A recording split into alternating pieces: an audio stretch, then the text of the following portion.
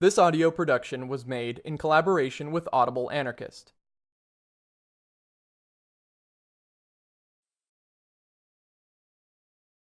Chapter 9. The Club on the Tverskaya. In the Universalist Club on Tverskaya Street, I was surprised to meet a number of the Buford deportees. They had grown tired waiting to be assigned to work in Petrograd, they said, and had decided to come to Moscow. They are quartered in the Third Soviet House, where they receive less than a pound of bread and a plate of soup as their daily ration. Their American money is spent. The Petrograd authorities had paid them 18 rubles for the dollar, but in Moscow they learned that the rate is 500. Robbed by the great revolutionary government, Alyosha, the ship Zapevalo, commented bitterly. "We are selling our last American things," Vladimir remarked. "It's lucky some markets are open yet." "Trading is forbidden," I warned him. "Forbidden! Ha ha!" He laughed scornfully. "Only to the peasant women and the kids peddling cigarettes. But look at the stores. If they pay enough graft, they can keep open all they want. You've never seen such corruption. America ain't in it. Most of the Chekists are from the old police and the gendarmerie, and they graft to the limit. The militiamen are thieves and highwaymen that escape being shot by joining the new police force. I had a few dollars when I came to Moscow. A Chekist changed them for me." People of every revolutionary tendency gather in the club.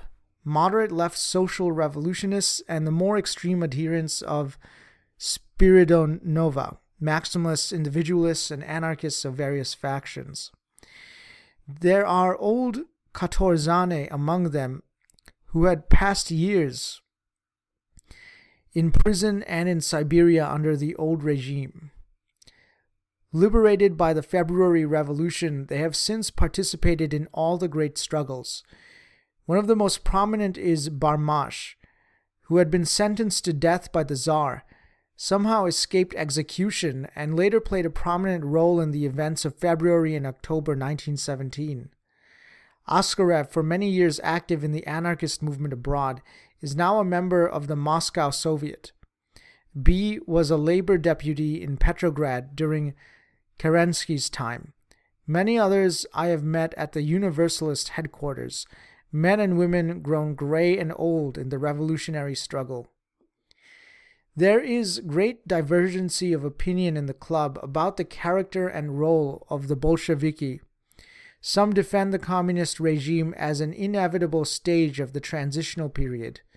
Proletarian dictatorship is necessary to secure the complete triumph of the revolution. The Bolsheviki were compelled to resort to a razvyorstka and confiscation because the peasants refused to support the Red Army and the workers. The Cheka is needed to suppress speculation and counter-revolution, but for the constant danger of conspiracies and armed rebellion incited by the Allies, the communists would abolish the severe restrictions and permit greater liberty. The more extreme elements condemn the Bolshevik state as the most unmitigated tyranny, as a dictatorship over the proletariat. Terrorism and centralization of power in the exclusive hands of the Communist Party, they charge, have alienated the masses, limited revolutionary growth, and paralyzed constructive activity. They denounce the Cheka as counter-revolutionary and call the razvyorstka downright robbery, responsible for the multiplying peasant insurrections.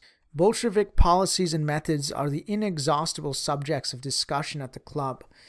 Little groups stand about in animated conversation, and K., the well-known former Schlussel Burgitz, is haranguing some workers and soldiers in the corner.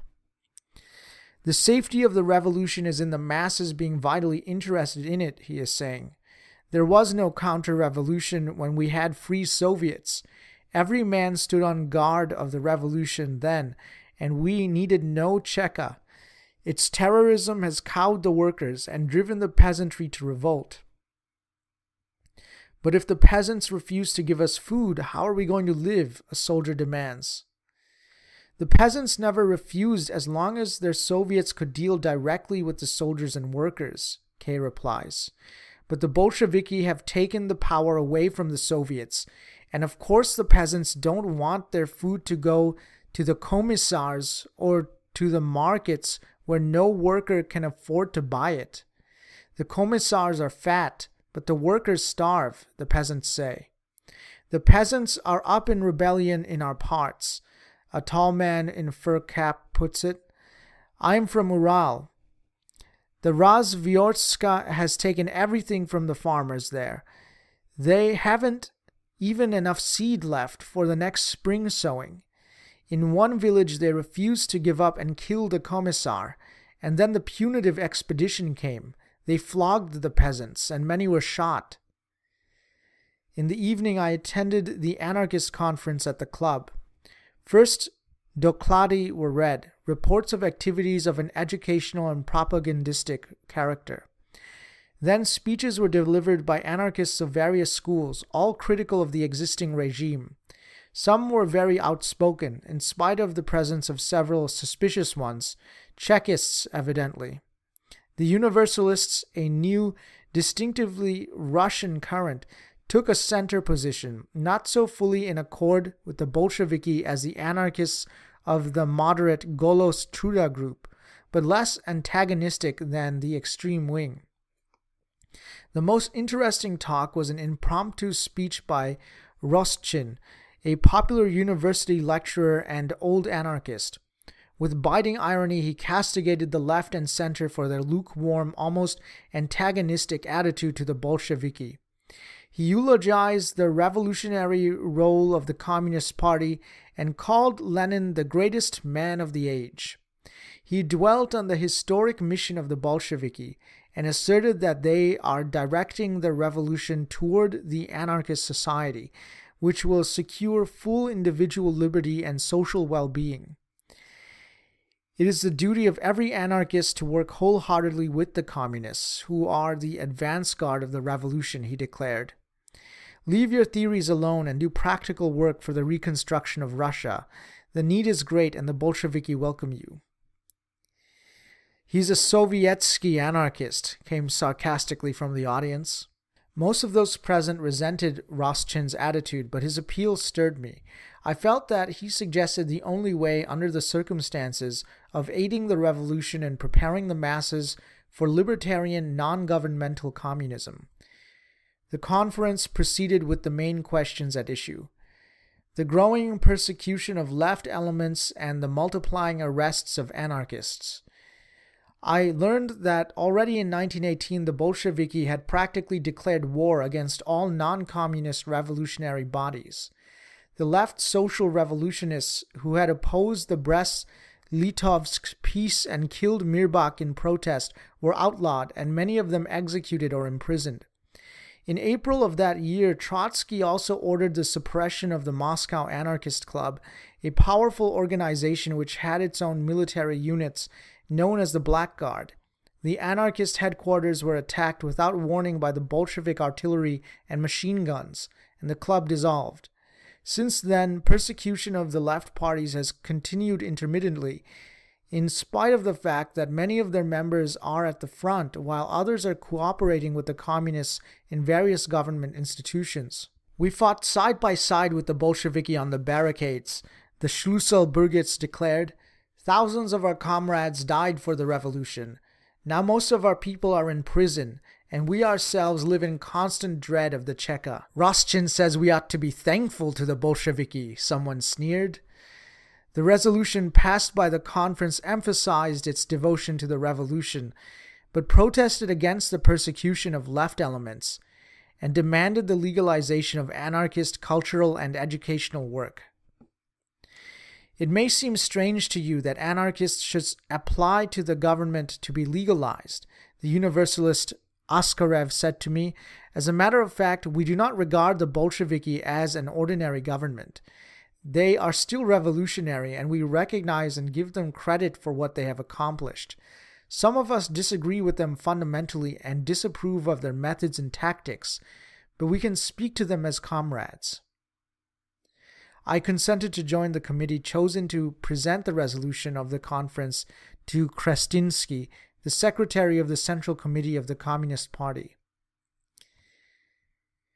The anteroom of Krestinsky's office was crowded with communist delegates and committees from various parts of the country.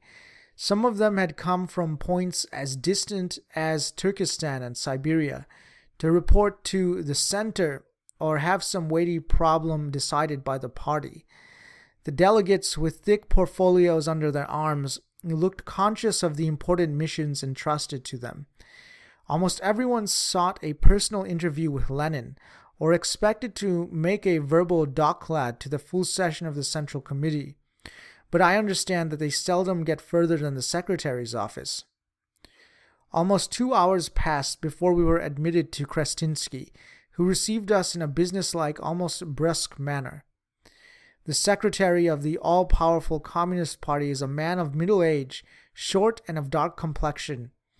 In his whole appearance, the typical Russian intellectual of the pre-revolution days. He is very nearsighted and nervous, and speaks in hasty, abrupt ways. Having explained the purpose of our call, we discussed the resolution of the conference, and I expressed my surprise and sorrow at finding anarchists and other left elements imprisoned in the Soviet Republic. American radicals would not believe such a state of affairs in Russia, I remarked. A friendlier attitude on the part of the communists, sympathy and understanding brought to bear on the situation, and the well-disposed left element could be of the greatest service to our common cause. Some way should be found, I urged, to bridge the rupture and to bring all revolutionary elements into closer contact and cooperation. You think it is possible? Krestinsky asked dryly. Askarev reminded him of the October days when the anarchists so effectively aided the Bolsheviki, and referred to the fact that most of them are still working together with communists in various fields of activity, in spite of the suppressive policies of the government. Revolutionary ethics demanded the liberation of the imprisoned anarchists, he emphasized. They had been arrested without cause, and no charges have been brought against them.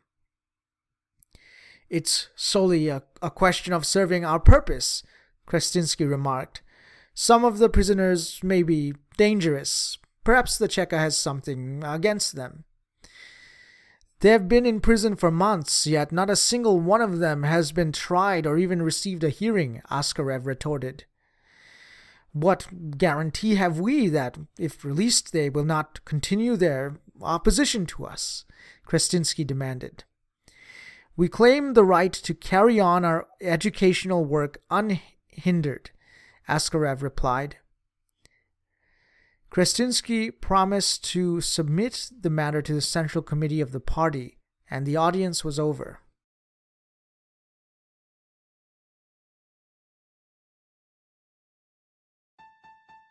This has been a production of Audible Anarchist. You can find more Audible Anarchist on YouTube.